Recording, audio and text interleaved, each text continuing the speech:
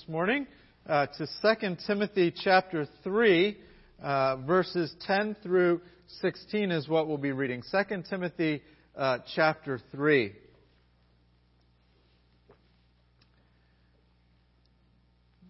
Listen to the word of God. You, however, had followed my teaching, my conduct, my aim in life, my faith, my patience, my love, my steadfastness, my persecutions and sufferings that happened to me at Antioch, at Iconium, at Lystra, which persecutions I endured. Yet from them all the Lord rescued me. Indeed, all who desire to live a godly life in Christ Jesus will be persecuted, while evil people and impostors will go on from bad to worse, deceiving and being deceived. But as for you, continue in what you have learned and have firmly believed, knowing from whom you have learned it, and how from childhood you have been acquainted with the sacred writings, which are able to make you wise for salvation through faith in Christ Jesus. All Scripture is breathed out by God and profitable for teaching, for reproof, for correction, for training in righteousness, that the man of God may be competent and equipped for every good work. Let's start this morning with a word of prayer. Our gracious God and Heavenly Father, Lord, we just ask you to be at work through your word. Your word is living and active. It has been breathed out by you. The Holy Spirit works through the word. The word exalts the Lord Jesus Christ. And so we ask that you would be pleased to build up your church, not only today, but in the coming year through the word of God. That the Spirit would be active here because the Word of God is being heard. And we would be a people who obey it. Give us the Holy Spirit in greater measure that we might walk in the ways of the Lord and obey the commands that we have in Scripture. We just pray these things, our great and mighty triune God. Amen. So it's been my habit for a number of years, actually, on the last Sunday of the year, the Sunday between Christmas and New Year, to preach on reading through the Bible. Well, I couldn't preach on reading through the Bible the last Sunday of the year because that was Christmas. So I have to now do it the first Sunday of the year. Why do I do this? I make this challenge every year to read your Bible, but specifically to read your Bible through in the entire year. I do this because it was influential in my life. As a young man, I remember a pastor coming and preaching and challenging us to read through our Bible in a year. And the first time I attempted it, I was young. I was probably 9 or 10 years old. It took me longer than a year. It took me about a year and a half. But it was a challenge that stuck with me. I haven't done it every year since then. But when I was a youth pastor, the pastor that I was working with, who was mentoring me, had been mentored by that same pastor who I had heard the sermon from years before. And so the pastor that was mentoring me every year, in fact, I can tell you what he's preaching on right now today, reading through the Bible in a year. And every year since then that I've been a pastor preaching, I've sought to bring the same challenge at the end of the year. I do have a confession to make. I did fail miserably this year at reading through the Bible in a year. I tried something different, a different reading program, and it just did not work. And I have no excuses. I'm not bringing this as one who's perfect in all of his Bible reading. But it's like anything. When you fail, when you don't accomplish the goal, you just get back up and you try it again. And so this year again, I'm going to start with, I'm going to try to read through the Bible in a year. And I want to bring that challenge to you. If you're cooking and you burn the dinner miserably, you don't say, that's it, I'm never going to eat ever again. You probably don't say, I'm never going to cook ever again either.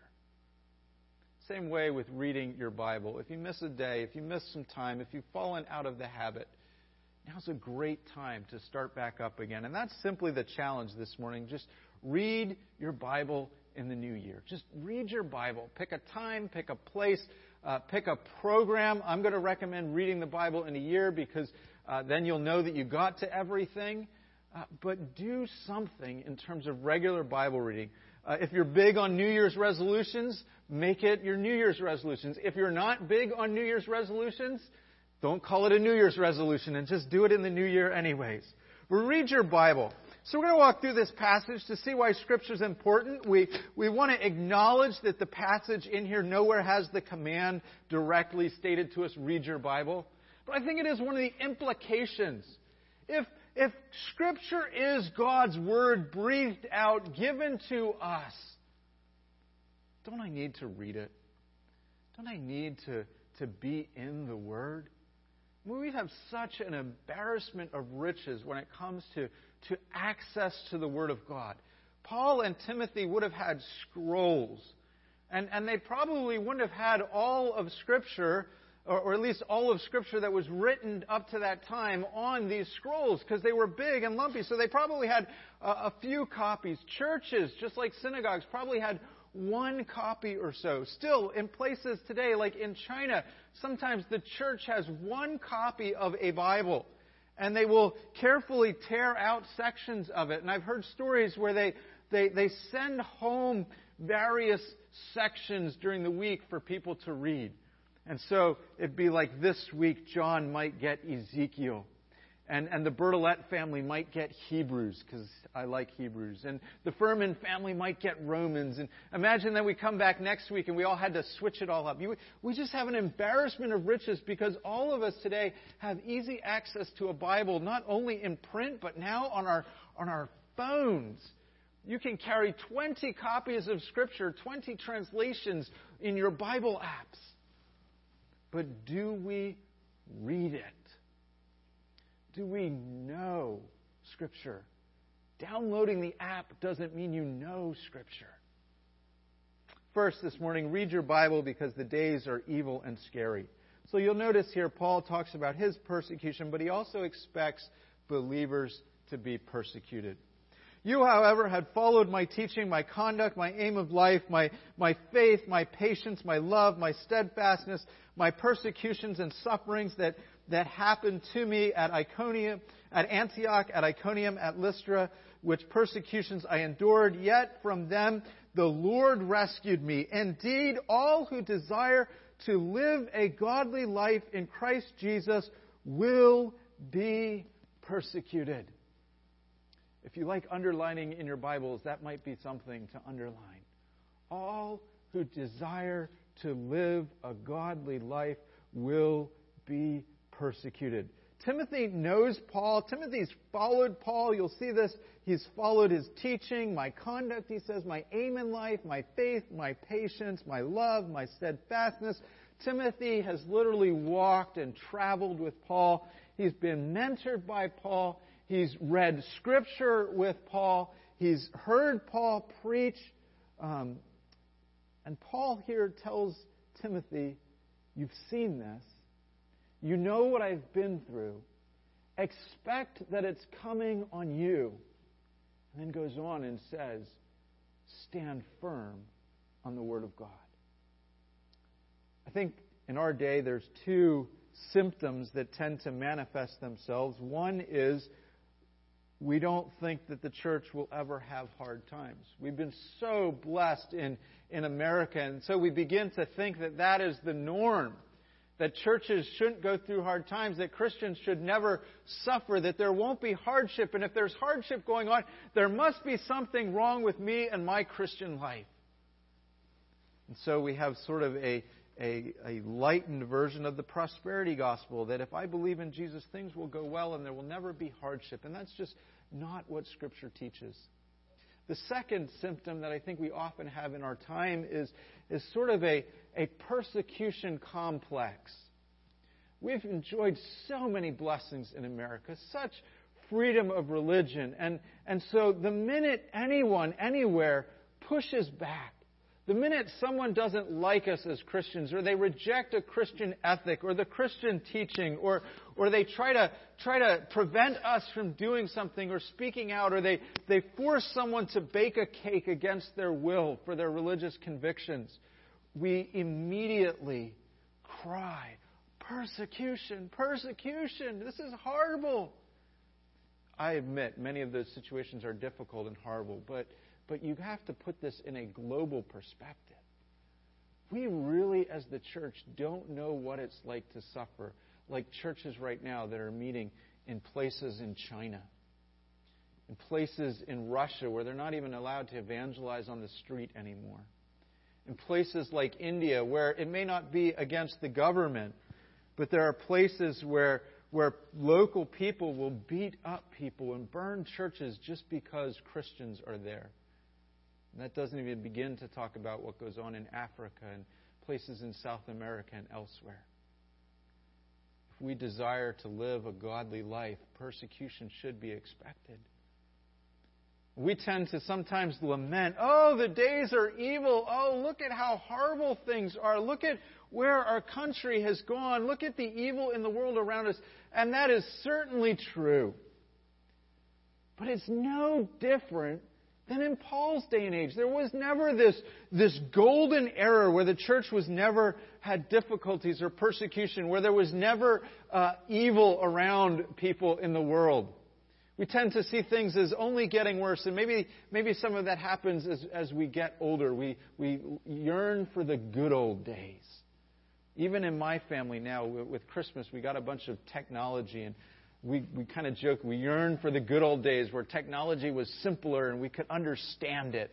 You know, and the Game Boys, you just plugged in the game. I didn't have to download apps. It's natural to yearn for simpler times.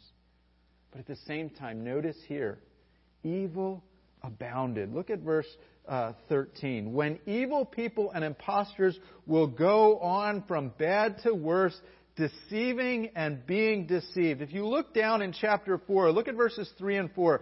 For the time is coming when people will not endure sound teaching, having itching ears, they will accumulate for themselves teachers to suit their own passions, and they will turn away from listening to the truth and wander off into myths. Acts chapter 20, verse 29. I know that after my departure, Paul says, fierce wolves will come in from among you, not sparing the flock. 2 Peter 2:1. But false prophets also arose among the people, just as there will be false teachers among you, who will secretly bring in destructive heresies, even denying the master who bought them, bringing upon themselves swift destruction. If Paul can say that about his day, there's evil around us, there's false teachers, there's imposters, how much more should we expect it in every day and age of the church? There is, in a sense, no golden era of church history, and there is, in a sense, no era where things have not been bad, where evil is not abounding. Our situation, the anxieties that we face going into 2017, what's going to happen with Russia? Will we go back to a Cold War? Will we end up in some kind of war again? Will there be a terrorist attack? Maybe anxieties about the church. Look at what's happening in America. How many preachers we have that just are not sticking to the Word of God. This has been going on for centuries, since the foundation of the church. And what is Paul's solution to the people of God? But you, Timothy, stand firm. Remain. Anchor yourself on the Word of God. What is the solution as we face these problems and these crises in 2017? Anchor your life in the Word of God. Notice Paul talks about these imposters, these fakes, these posers. By their very nature, it means that they look legitimate. They act legitimate. But they're phonies. They're liars. He says evil people and imposters will go from bad to worse. Then notice it says that they will be deceiving and being deceived. There are people out there who their purpose in life is to deceive you. There are people that have ministries that are deceptive. They are telling you lies. How do we judge that? This is not Tim Bertolet thinking he's so smart that he sees through all these things. We judge it by the unyielding measure, unbending ruler of the Word of God. They deceive people. They twist the Scriptures. But notice it also says they deceive themselves. It says deceiving, that's the active, they're doing it, and being deceived. That's the passive. It's being done to them. You cannot often tell if someone is deceiving you by measuring their level of sincerity. There are some people sometimes you can tell they're throwing you lies. You can tell when they say they love you or they're bringing you the truth or whatever it might be. You can just kind of see through that. You know, maybe there's a twinkle in their eye.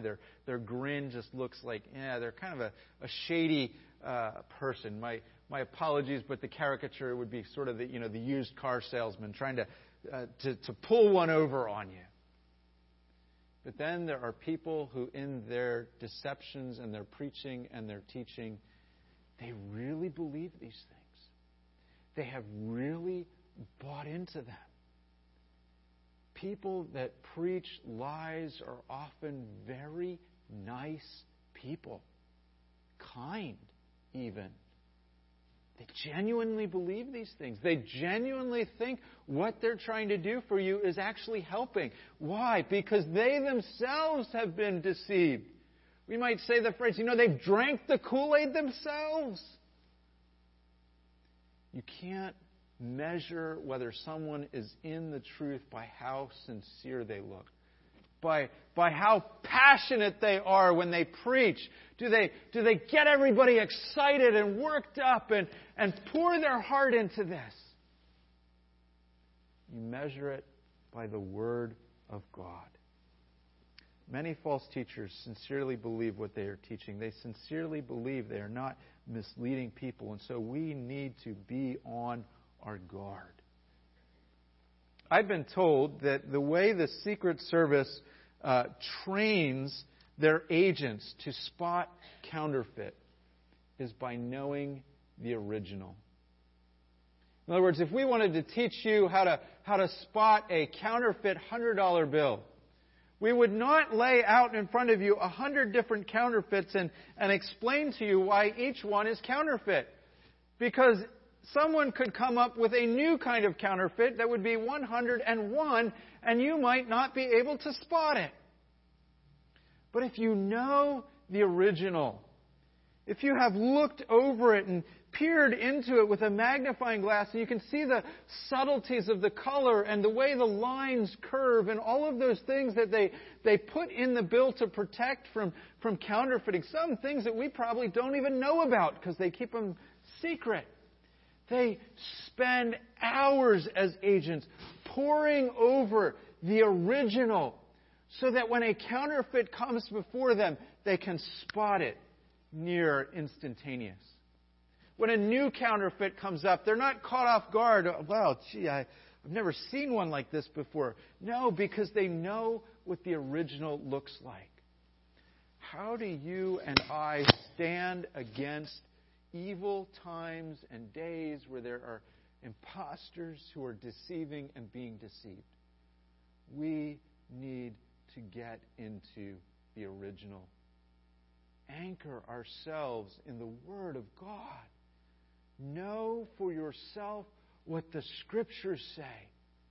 We preach and teach the Scriptures here. We prepare, we study, we do Sunday school classes so that you and I can learn the Word of God. But you need to also read it for yourself.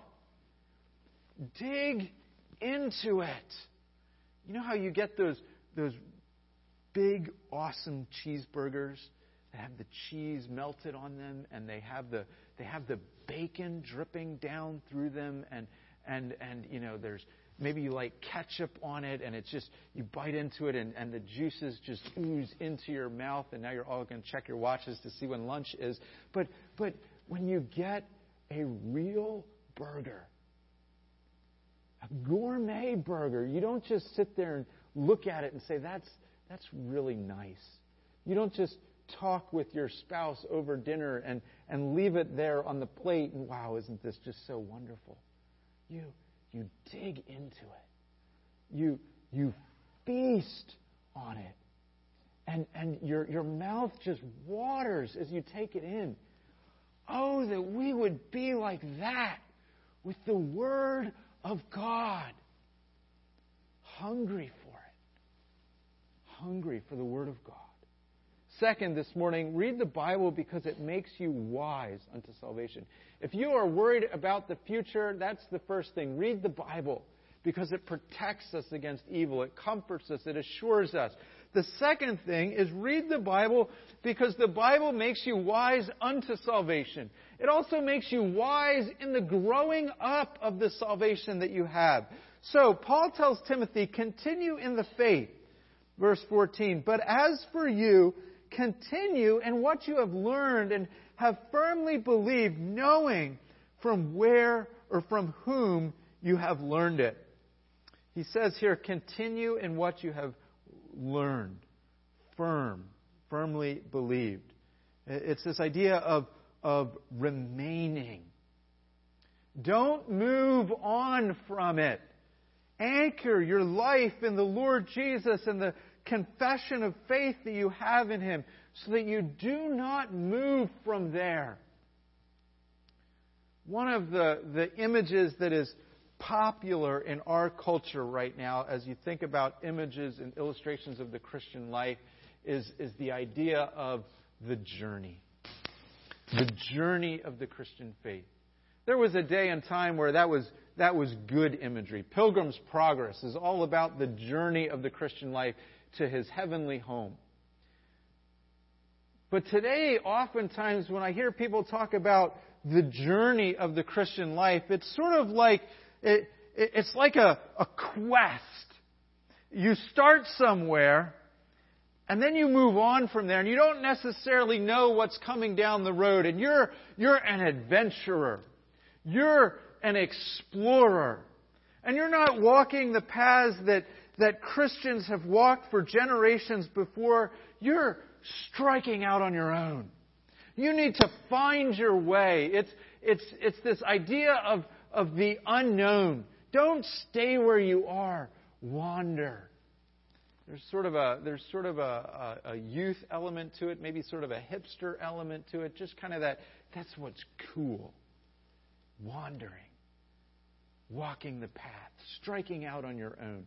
Finding your own way. Reinventing things that have been tried and true for hundreds of years in the Christian life and faith. That is not what Paul tells Timothy Christian growth is like. He says, remain.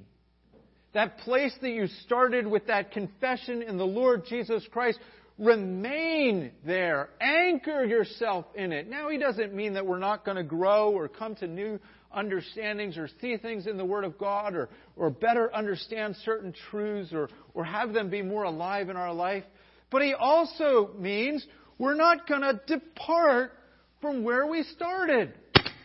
Growing in the Christian life is like anchoring yourself in a pile of dirt. Think of being a tree. And how does a tree grow? It puts down deep roots. And those roots anchor into the soil where it was first planted. And as it grows, it flourishes. You and I are not to be journeymen. We are to be trees, anchoring ourselves in the Word of God, in those truths that are unchanging. He says, remain, continue in what you have learned and firmly believe, knowing from whom you have learned it. Now, Paul could be talking about himself here. Paul had certainly mentored and trained Timothy some. But I think more importantly, he's talking about Timothy's mother and grandmother. 2 Timothy 1:5, Paul says this, I am reminded of your sincere faith a faith that dwelt first in your grandmother Lois and your mother Eunice, and now, I am sure, dwells in you as well. Remember who taught you the Christian faith, Timothy? Your grandmother. She sat you down on her knee, and she taught you about Jesus. And she didn't have flannel boards in that day and age, but she told the Bible stories. And your mother, she tucked you in at night, sharing with you a Bible verse. Maybe on Sundays, taking you to church or whatever time they met and seeing that you heard the Word of God. Paul says, remember who you learned these things from. Remember. Some of you can think back to your childhood or even your early adult life, and you can think of Christians that passed on the faith to you. Maybe it was a pastor teaching you the Word of God. Maybe it was a mother or a father reading Scripture to you. Maybe you can think of some of the older people in the life of this church who have now gone home to be with the Lord, and you think of how they faithfully taught Sunday school, and you were that 6-year-old kid who came to church, and they loved you, and they taught you the faith. And the same faith that they taught you is what you need to be anchored in today, because the Word of God doesn't change. We live in a world that changes all around us. Technology, good things can come up really quickly. Who knows by the end of 2017 what kind of computer speed we'll have, or how fast our smartphones will be, or what new app we'll have that we all need to download and use. It changes quickly. And so some people think that the faith, the church needs to change to keep up, or we'll be left behind, we'll be old, we'll be relegated to the dust pile. We may need to change some of the ways we talk to people and how we reach out and show love. Just simple things, 25 years ago, the church didn't have a website. We didn't advertise online. There was no online so that people could find your phone numbers. They had these ancient things called phone books where the phones were all listed out, the numbers. Well, now we make sure the phone number's online. That changes. That's not a problem. What doesn't change? The Word of God. The truths that we teach. The doctrines that we pass on to our children. The same stories that the generation before us, the same Bible lessons, the same messages, the same ideas about what we need to believe that were passed on to us, we have a responsibility to pass them on to the next generation. There are a whole bunch of kids right now in the nursery and in children's church. And I hope that if the Lord doesn't return and we all die one day, those kids have the Word of God and are passing it on to their children and maybe even their grandchildren. That's our mission. And we need to be in the Bible to do that. Notice that we need to be sure that we know our Bibles. Look at verse 15. And how from childhood you have been acquainted with the sacred writings, which are able to make you wise unto salvation through faith in Christ Jesus. First, Timothy was acquainted with the sacred writings. It's a way of saying he knew the Scriptures. In a day and age before he had a Bible that he could carry home, he knew the Word of God. He was hearing it regularly, digesting it. Perhaps in church memorizing a verse so he had something to remember throughout the week. How much more do we have a responsibility? Because we now have Bibles that are bound into a single copy or downloaded into a single file on your handheld device. How much more do we need to be in the Scriptures so that we might be well acquainted with the sacred writings? And by the way, don't think there of acquainted as like he had an acquaintance with them, like, oh, I know so-and-so, they're an acquaintance. It means he knew the Word of God. He was in it. He was being exposed to it. Acquainted in the sense of really getting to know it from the time that he was a child. And it says the Bible is able to make us wise for salvation in Christ Jesus. Salvation that we have comes through Jesus Christ. The Bible opens our eyes to see the truth about Jesus. The preaching of the Word needs to be of the Scriptures because the Holy Spirit uses the Word of God to open eyes. And we grow in grace and truth and we become wise in that salvation. It not only makes us wise leading up to salvation so that we might see the need and believe in Jesus, it makes us wise in our salvation. 1 Peter 2:2, like newborn infants long for the pure spiritual milk, that by it you may grow up into salvation. We need to be hungry for the Word of God. Notice here what Paul says to Timothy, how from childhood you are acquainted with the sacred writings. If you have children, especially young children, get them into the Word of God. Learning the Bible is not like learning calculus. You would never sit down with your 3-year-old, your 4-year-old, your 5-year-old and pull out a calculus textbook and say, okay, let's start our basic lessons, Calculus 101. You would look at your child and you would say, we'll wait till you're older. We'll wait till you're ready. Don't do that with the Bible. You don't take the Bible and put it up on the shelf and say, we'll wait till you're ready. We'll wait to read the Word of God until we know that you can talk back. We'll wait till we can read the Word of God until we can have a conversation with you and explain to you the meaning of the Trinity. Till you can grasp words like imputation, atonement, propitiation. Then we'll read you the Bible. Read them the Bible at every age. Get them into the Bible stories. Even if you don't read a section of Scripture line by line, verse by verse, if you read just a few verses of it, or you're in the Old Testament and you just tell them the story so there's this growing familiarity with it. Or get them a nice children's Bible that yes, it's not the Word of God directly as it was written, but at least you're starting them to be familiar. And then don't wait to get them a regular Bible. And encourage them to bring it to church.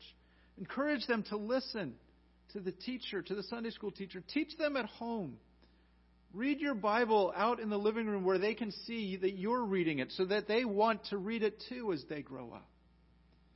Read your Bible and read it to your children.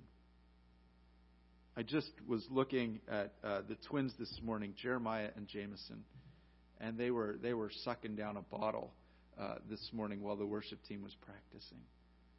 And man, I'm sure those kids can eat. I'm sure all babies do. They suck down that bottle. Wouldn't it be awesome if we desired the Word of God like that, like a newborn baby? Wouldn't it be awesome if we passed it on to our children that way? That we said, this is feeding you.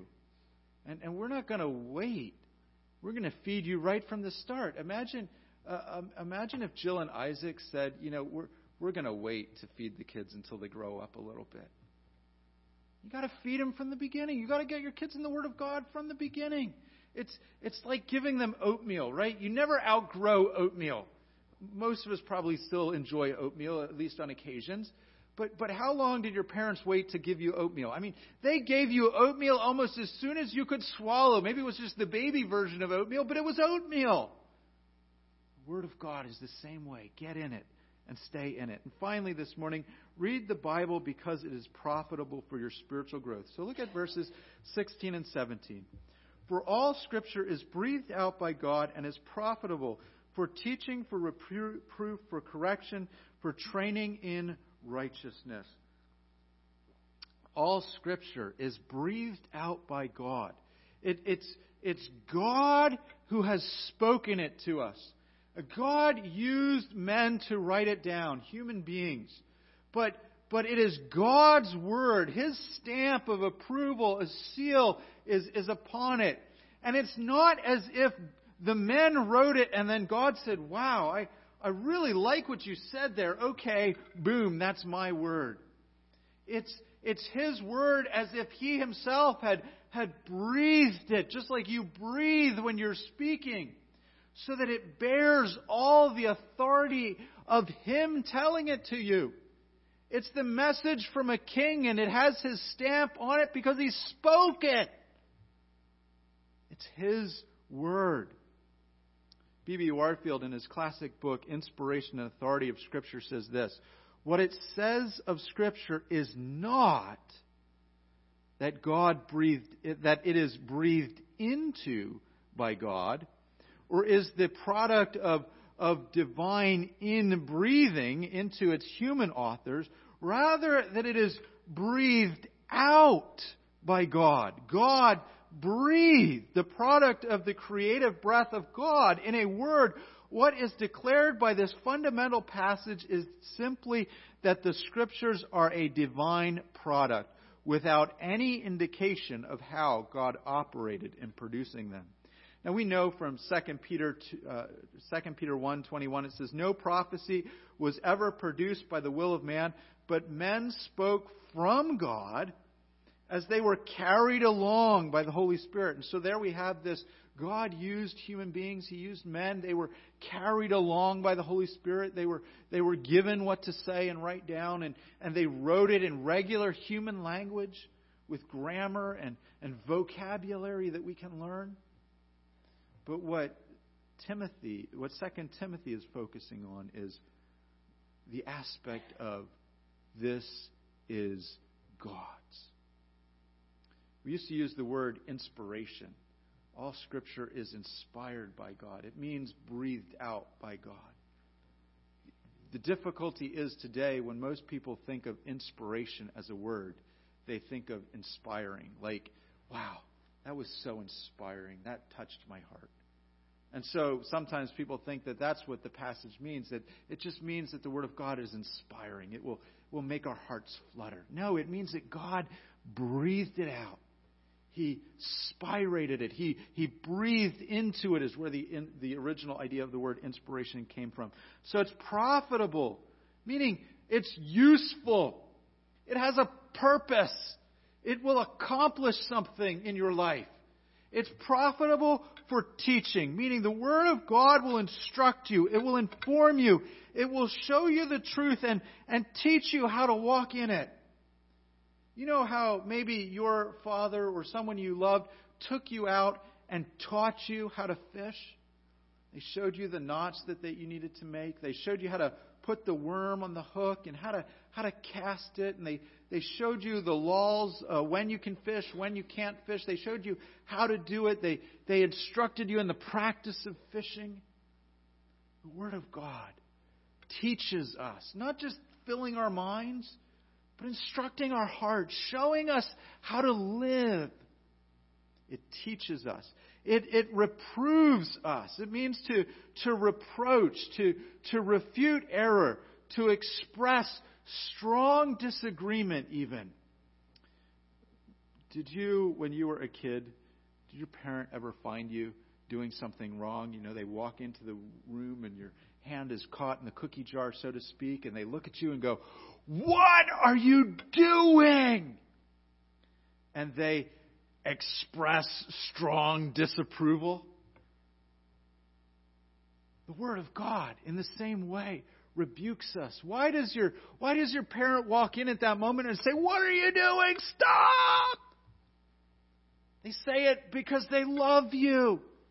They say it because they want to stop you from hurting yourself. What would you do if you found your kids playing with matches? You'd run in and be like, stop! And you would express reproof. You would rebuke them. You would be upset. You can't do this. This could burn the house down.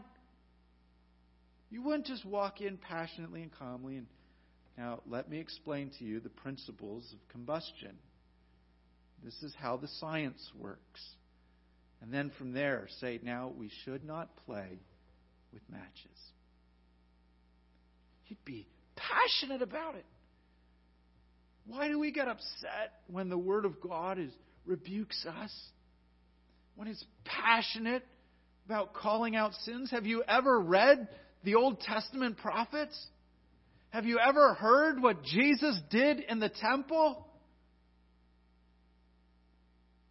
The Word of God rebukes us because God loves us. We live in a day and age where we think any kind of rebuke, any kind of correction is bad. Even in our parenting today, we're told that we just have to affirm kids. I was talking to someone who works somewhere in some public school setting, after school care or whatever, and they are never allowed to tell the child that the child is wrong. It's considered damaging to the child. It might discourage them. Yeah, that's the point of telling them they're wrong. It discourages the behavior. It's good when a father and mother say that. It's good when God says it. Now, I don't want to turn every sermon that I preach into a tirade of me just standing up here and yelling at you. And I don't want to be, I want to follow the Word of God. And not every passage of the Word of God rebukes, right? So I don't want to just be a pastor who gets on my hobby horse and all the time I just yell at you and make you feel awful. As a parent, not only do you reprove your kids, correct them, but you love on them. You show them the good as well as calling out the bad. And that's what Scripture does. But we don't turn our backs on the rebuke because it stings some. It stings so that we might understand the love that God has. The Scriptures correct. It means they improve. They show us the right way. They restore us. The point of Scripture is not only yelling at us, if I can say that, reproving the problem, but correcting the problem. You don't do any favors to your kids if all you do is yell at them when they disobey. You give them correction. After you've busted in on them and they're playing with matches and you've reproved them, you correct them. You come alongside and you say, do you see why matches are so dangerous? We don't want to risk burning the house down. You instruct them the right way to do things. We only light fires in the fireplace. I don't know if I've never had to say that to any of my kids, thankfully, but when I was a boy, I played with fire. I didn't play with it in the house, but I did play with fire on occasion as a teenager. And you need to be reproved and corrected. And there's a right use for fire. And then there's the ways that I was using it. But it trains us then in righteousness, showing us what to do, how to behave, to equip us, as it says, for every good work. The Word of God sets us on the right path. It points us to Jesus and then shows us how to walk in Jesus. And we don't get our salvation by obeying God, but once we've received salvation, it does instruct us how to walk. It's kind of like, if you go to the doctor and he prescribes to you the cure for cancer. You go to the Scriptures and it points out the problem, sin. And it prescribes the cure, trust in the Lord Jesus Christ. And then once the cancer is cured, so to speak, what does the doctor say? He lines up for you. Okay, now going forward, this is what a healthy lifestyle is going to look like. You're going to have to eat more greens. You're going to have to cut out bacon out of your diet because that bacon is clogging your arteries. You're going to have to exercise. He trains you and tries to get you on a regimen, if I can put it that way. The Word of God It shows us the disease. It prescribes the cure, the Lord Jesus Christ. And then it trains us and instructs us how to walk in Him. I want to bring the challenge to you for 2016. Read your Bible. Read through your Bible in the whole year if you can do it. Why do we read our Bibles? Read through the Bible in a year because all of the Bible is the whole counsel of the Word of God. Reading your Bible should not be like some of us, particularly the husbands, shop in the grocery store. Come on, guys, you know how we shop. We hit the ice cream aisle. We hit the snack aisle. Maybe we get one dinner for the week, and then we head home, and the wives go, "Where's the rest of the food?" Well, what do you mean? We got ice cream. We got snacks. We're good. Reading the Bible should be getting into all of it over time. Not just picking the parts out that I really like. Although it's great. If you have sections that you like, amen, read them again. But read all of God's Word. If all of God's Word is breathed out, don't you think we need to be in all of it? If your spouse sent you 66 love letters, how would it look if you only read like 5 of them? Even if you kept rereading those 5, wouldn't you want to know what are in the other 61? How would it look if you took those 5 love letters and you say, I have 10 verses in here, 10 sentences that I really like, and I'm just going to read this year 1 sentence every day, or 1 sentence once a week? What would your spouse say to you? They wouldn't be happy. I wrote you 66. If all of Scripture is God-breathed, let me just encourage you, spend time in all of it. Do it in a year. If you can't do it in a year, take 2 years.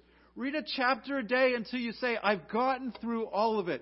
One of the coolest things that happened to me when we left our church in Mount Pocono, I always give one of these out. It's a reading through the Bible in a year list. And I have some for you today, so you have a present to go home with.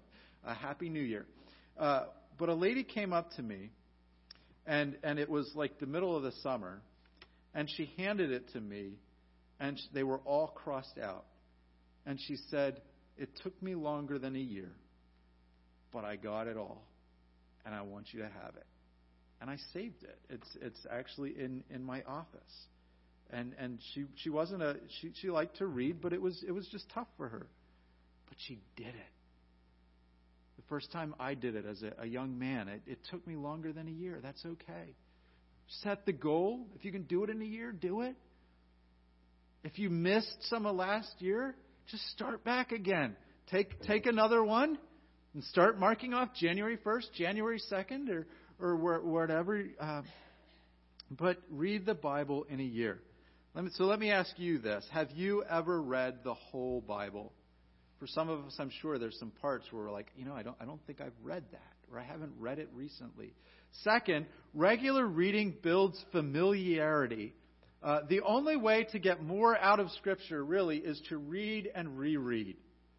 A couple years ago, I reread a science fiction series, a trilogy, from one of my favorite science fiction authors. I hadn't read this particular books in probably about a decade and a half. And when I reread it, even though I knew the plot, I knew how it ended, I picked up on details that I hadn't seen before.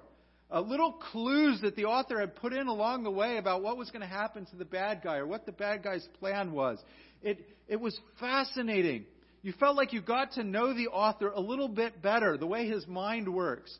The author, one of the reasons I like reading him, he often puts in plot twists. But the more that you read him, the more you see he drops these subtle signals. You start to get in tune with the mind of the author. When you read Scripture, you start to get in tune with the mind of the author.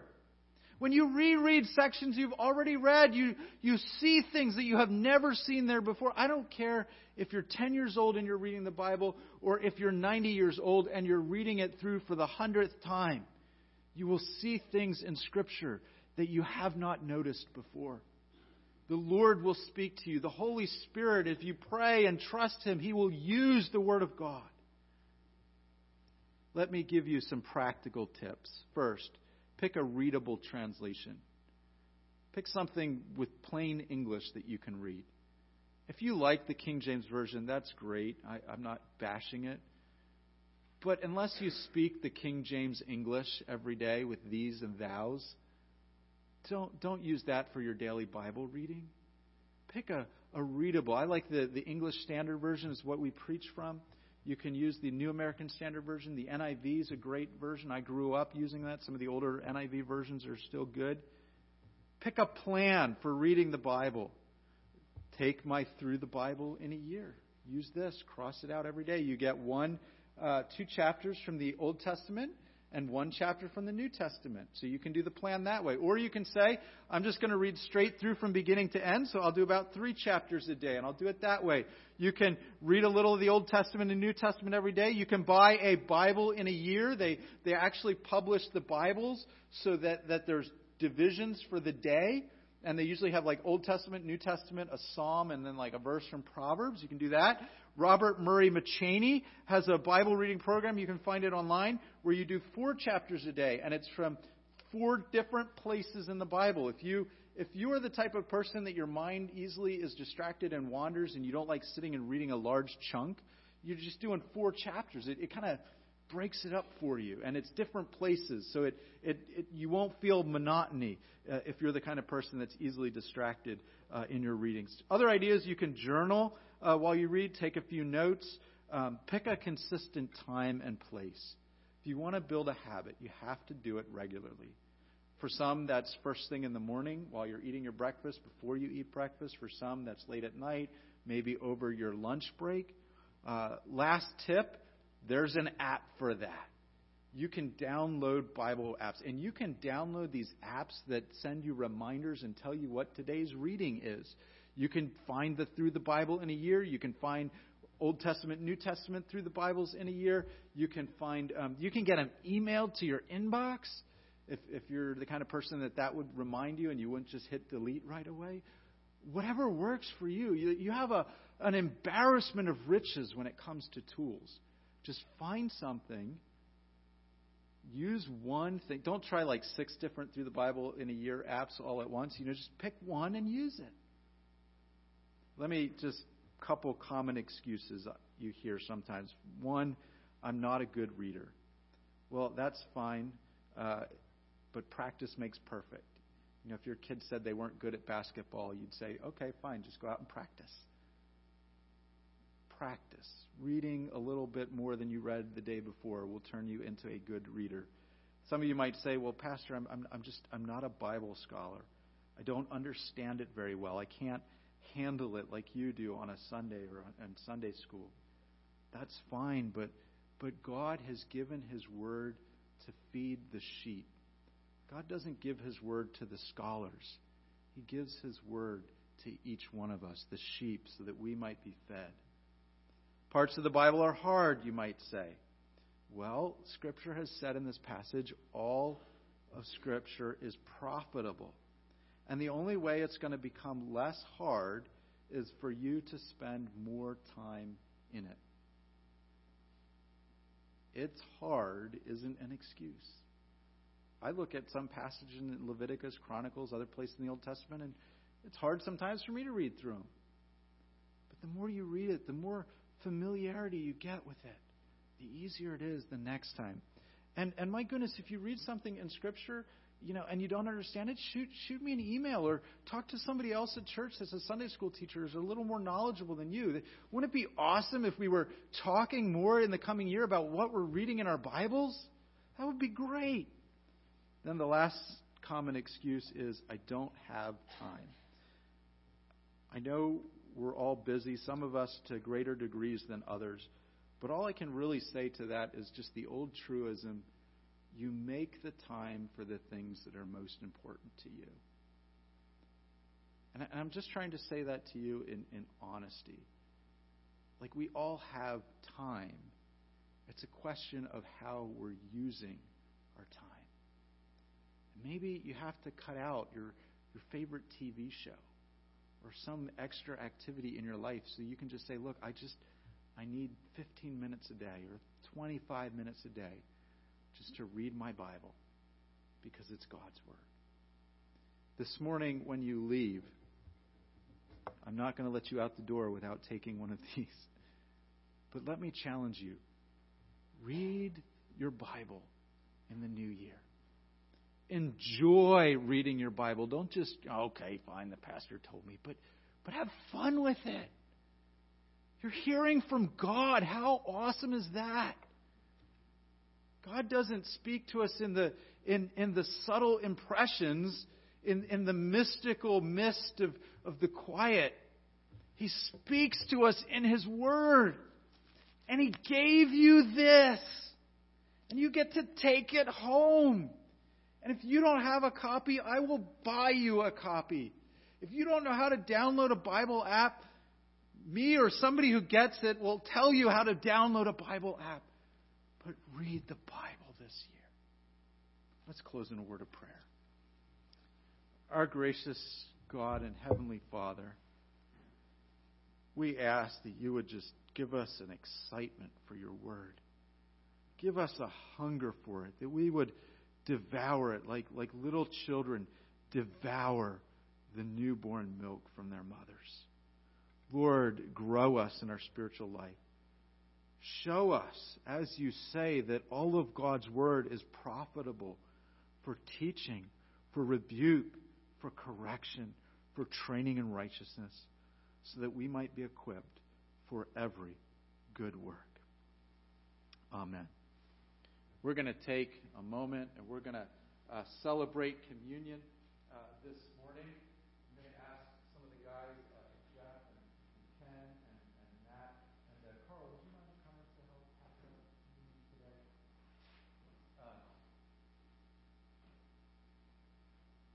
As we go before communion, I'm just going to read a few verses from 1 Corinthians chapter 11. Communion is the celebration of the death and resurrection of the Lord Jesus Christ, but particularly His death, which is the punishment, which is paying the punishment for our sins.